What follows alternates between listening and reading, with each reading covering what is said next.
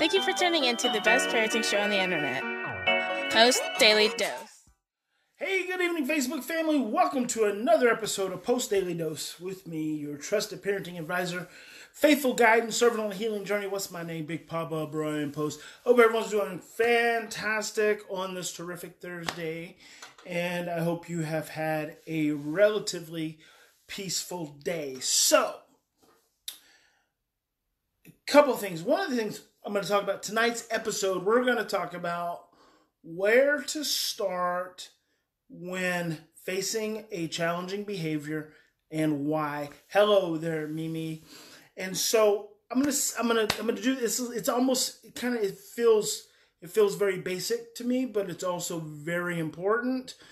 And I think we miss it time and time again. And I had a situation with a family come up and some of my coaches yesterday evening, which makes me think about this.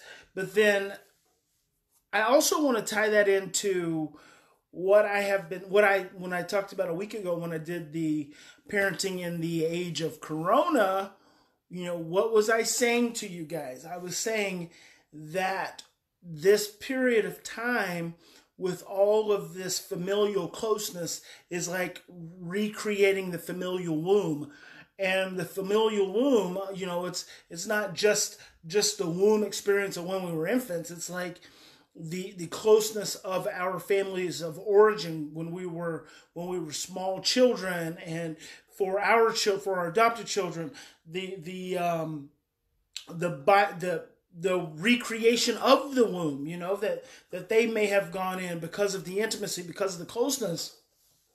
And I was talking to a couple of my parents last night, and I mean, it was like, we were doing a coaching session, and I'm like, they're telling me what's going on, and I'm like, you know what, I told them about because they don't do Facebook, so I told them about my conversation with you guys about the familial womb and creating the familial womb.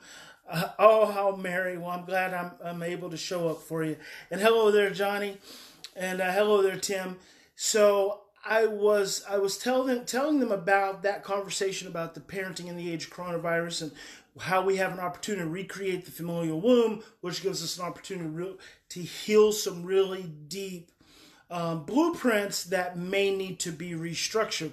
It's like those housing foundation commercials when you have, when your foundation of your house has dropped and the cracks in the walls, and you call the foundation company in Oklahoma. It's Barry Switzer. Everyone knows who Barry Switzer is. The world famous Hall of Fame football coach, was the coach of the Oklahoma Sooners for so many years. When I was growing up, well, he's got this foundation company where he goes in and they prop up the foundation, and what it does is it takes the crack and it straightens it. Well, when you're recreating the familial womb, it's like going in and jacking up the foundation and trying to straighten those cracks. And I feel like that's what we have an opportunity to do with ourselves as parents, but also with our children and the things they've gone through. So I'm talking to these parents last night, and I'm like, guys, I'm hearing something. I'm hearing it. Keep talking to me. Something's missing. And then I'm like, we're talking about one thing. We're talking about mom, feeling disrespected because the dad and the son are they're both school teachers, getting in her space when she's trying to teach, and she's feeling disrespected. And then dad's feeling like she's shaming him because her reactions are too over the top. And I'm like, oh, wait a minute. We're talking about one thing on the surface level, but this is coming from a much deeper place.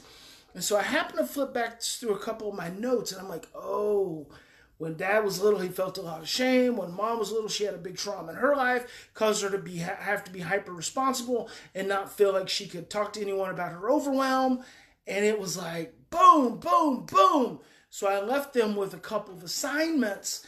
And one of those assignments was for one parent to share with the other parent in an intimate way, in a deep way, in a connected way, exactly what that experience was like for them as a child. And for each parent to do that for themselves, and then for them to talk about how that same experience for them as children gets stirred up with their adolescent son when he says something or does something that they don't like. That was their assignment. The whole process being to make them more aware and more conscious of their triggers and the root of those triggers. And so tonight, when we talk about, for tonight's episode, when I start talking about where to start with problem behaviors and why, you have to, who can tell me? Where do you start when your child's having a problem behavior? Who can answer that for me? Johnny, she's already like ahead of, what are you doing? Did you get the notes? Did you look on the teacher's desk before class and read the notes of the day? Johnny says, healing our own wounds first. Yes. Where do you start with your child's problem behaviors? You start with yourself. You start with the awareness of yourself. Let me give you guys something really simple. And I think I've done 3 different podcasts, interviewed on 3 different podcasts this week. So I'm going to be sharing these with you guys as soon as they send me the links. I'll drop them there with you. But it's so interesting because it's, sometimes even these interviewers that I interview, they ask me like, well, give me something that you can, give me something, tell us something parents can do. And one of the first things I'll always say is parents have to be able to stop and breathe. You have to stop and breathe. The thing you have to do when your child is having a problem behavior is you have to stop and breathe. You have to stop and breathe. Why do you have to stop and breathe? Because when you get stressed, you start holding your breath. And when you start holding your breath, cortisol starts to surge and it overwhelms your hippocampus, your pituitary, your hippocampus. It shuts down your hippocampus. Your thinking becomes confused and distorted. Your short-term memory is suppressed, and you can't think clearly in the moment. You have to start with self. And I had one interviewer who was like, okay, well, that's a good one. Well, let's give him one more. I'm like, no, you didn't hear that. It's so simple. It's so simple that all we want to do is we want to foo-foo it and shoo-shoo it. And I have coaches I have to teach this to. I have parents to teach this to. I have to remind myself constantly. It is the place to start. It is always the place to start. I just heard one of you. One of you just said, well, what do you do after that? No, we're not going to go rushing down that rabbit hole. The hamster's already on your wheel in your mind. You want to breathe right past your own process, and you immediately want to start focusing on your child. You know what's happening? Your amygdala is taking over. Your amygdala is saying, threat. Control, suppress, change. Your amygdala wants you to feel safe. And you have to turn it down. You have to turn it down. And you start that process by breathing. Breathing. Your child is having an issue. Breathe. And guess what? You actually may not even say or do anything. 70% of the time, I'm going to estimate, potentially 80% of the time, it is your actions towards your child in the midst of a behavioral situation that intensifies the situation, and it's what usually causes the disaster. At least 70% of the time, maybe 80. I don't like 70. Let's go with 80. 80% of the time, it is your reaction to your child that is intensifying the energy in the experience between the two of you. It's putting you in a place to where you cannot co-regulate, and that is what is leading to the outcome that is so frustrating and so overwhelming. You have when that little something is losing his mind, first thing you've got to do is breathe. When he's yelling at you, when he's talking back, when she doesn't want to go get in the shower, and she doesn't want to go make up her bed and do all these other things, when they say they're going to walk out the door, the first thing you've got to do is stop and breathe. The second thing you've got to do is breathe. The third thing you've got to do is breathe, because the breathing puts your thinking online. It turns your short-term memory on. And the fourth thing you have to remember when you turn that short-term memory on is no one's going to die. Let me say that again. The fourth thing, number one is breathe. Number two is breathe. Number three is breathe. The fourth thing is remember, nobody's going to die. Nobody's going to die. What you think is so serious is probably not that freaking serious. Chill out. Step back. Look at the situation. Think to yourself, my child is stressed and scared right now. What can I do to help them feel calm? Well, it's one thing I can do to help them feel calm. And that one thing you might need to do is, and then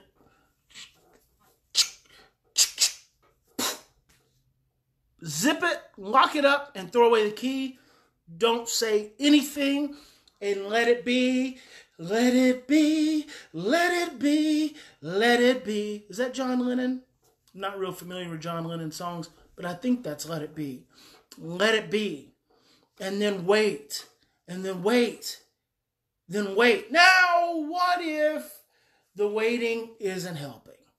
And your child is coming at you. They're coming at you. They want you to engage. What's the first thing you got to do? Doesn't change. Breathe. Breathe. Breathe. Number 4, remember no one's going to die. Look at your child and say, you're okay. We're okay. We're okay. It's going to be okay. It's going to be okay. It's going to be okay. You got to do those 4 things. See, remembering I'm not going to die, remembering no one's going to die, just turns into you're okay. That's all it turns into. That's where you have to start. And I remember the first time I said this was in a camp, because I still remember one of the parents, 2 of the parents that were there.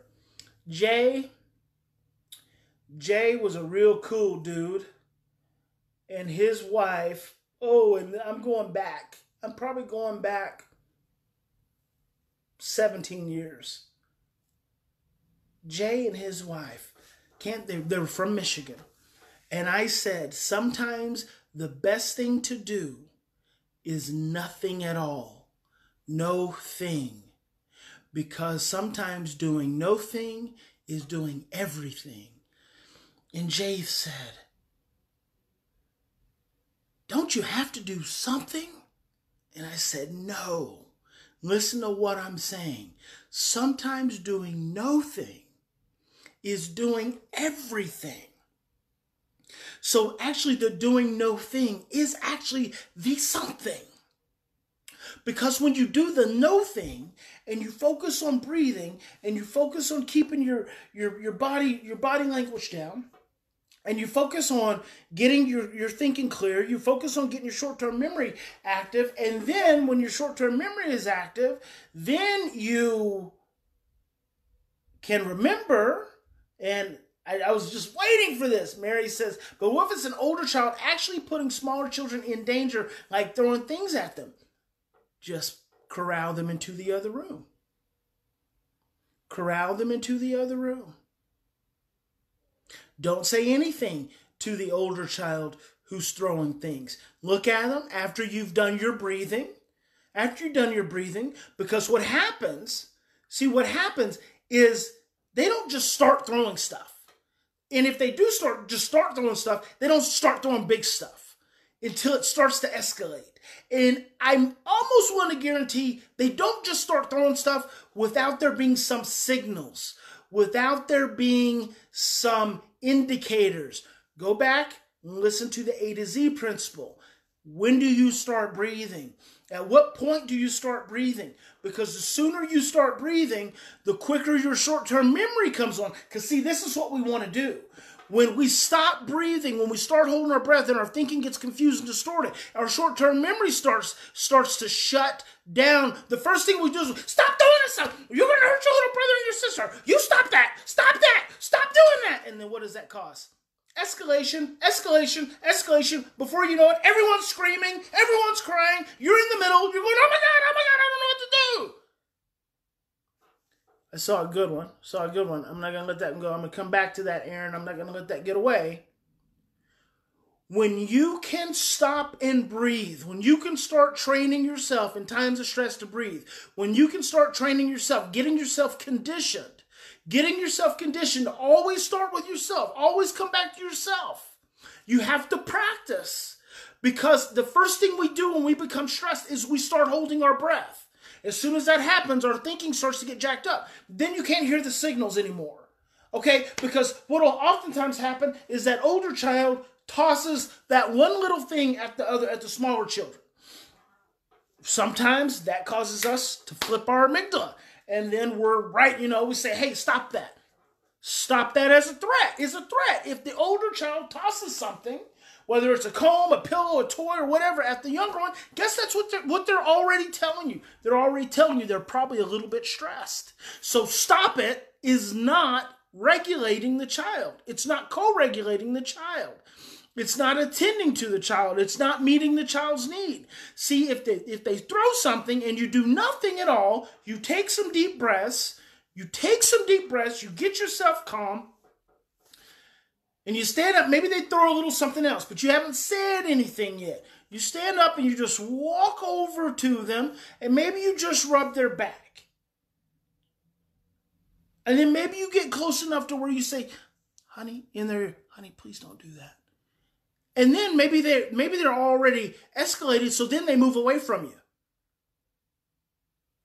And then what you do, there's a couple things you could do. You could go ahead and walk away. Like now you're not going to attend to it at all, but you're still being aware, you're still being alert. Or you could wait and say, hey, what's wrong? Now guess what you've just accomplished? They've probably stopped throwing already. Because who's getting the regulation now at this point?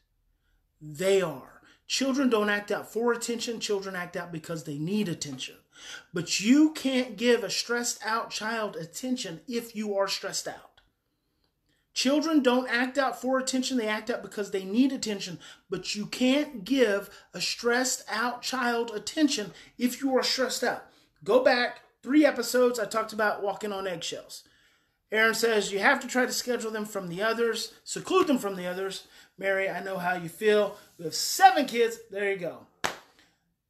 Better that. You got all those kids. You got to practice containment, right? But you also have to be aware of the window of tolerance. Peer physiology is the same physiology as stress. Peer physiology is the same physiology as stress. So if you have a bunch of kids, and I work with a lot of families who have a bunch of kids, you got to realize that playing with their brothers and their sisters is the equivalent of being stressed. And the whole time, they're using their window of tolerance. Their window of tolerance is getting smaller and smaller and smaller. The key is, when do you start to become aware that the window of tolerance is getting smaller? See, that's the key. When you can see, what makes our ability to be aware of the window of tolerance possible? What makes our ability to pay attention to the signals and the cues they're giving us possible? What makes it possible?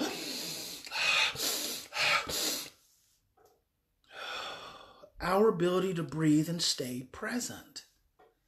If we're not present, our own window of tolerance is getting small. And when our own window of tolerance is getting small, and our children's window of tolerance is getting small, guess what? everyone's in survival. And when everyone is in survival, everyone is stressed. And when everyone is in survival and everyone is stressed, guess what? No one's connected. And so your child, who's the most sensitive, the most easily overwhelmed, is stressed, in survival, needing your connection, and you can't connect. When facing a challenging situation with your child, the place to start is with you. Because you have the power. You have the power. You have the power to reduce cortisol. You have the power to turn on oxytocin. You have the power to create safety and security. And you have the power to generate more love in your home. Hope that's helpful. Remember, in any given situation, we always have two choices. We can continue to react from our same blueprints of stress, fear, and overwhelm. When you're reacting, you are operating from your old blueprints. You think it's about a present situation, but it's not. You think it is, but it's not. It's a choice. We have a choice because there are two choices. We can react from those blueprints or we can stop. Slow down. Take 3 to 10 deep breaths and choose love. And I hope you choose love in every possible moment. God bless you. Big Papa loves you. Tomorrow's Friday. I'll see you tomorrow.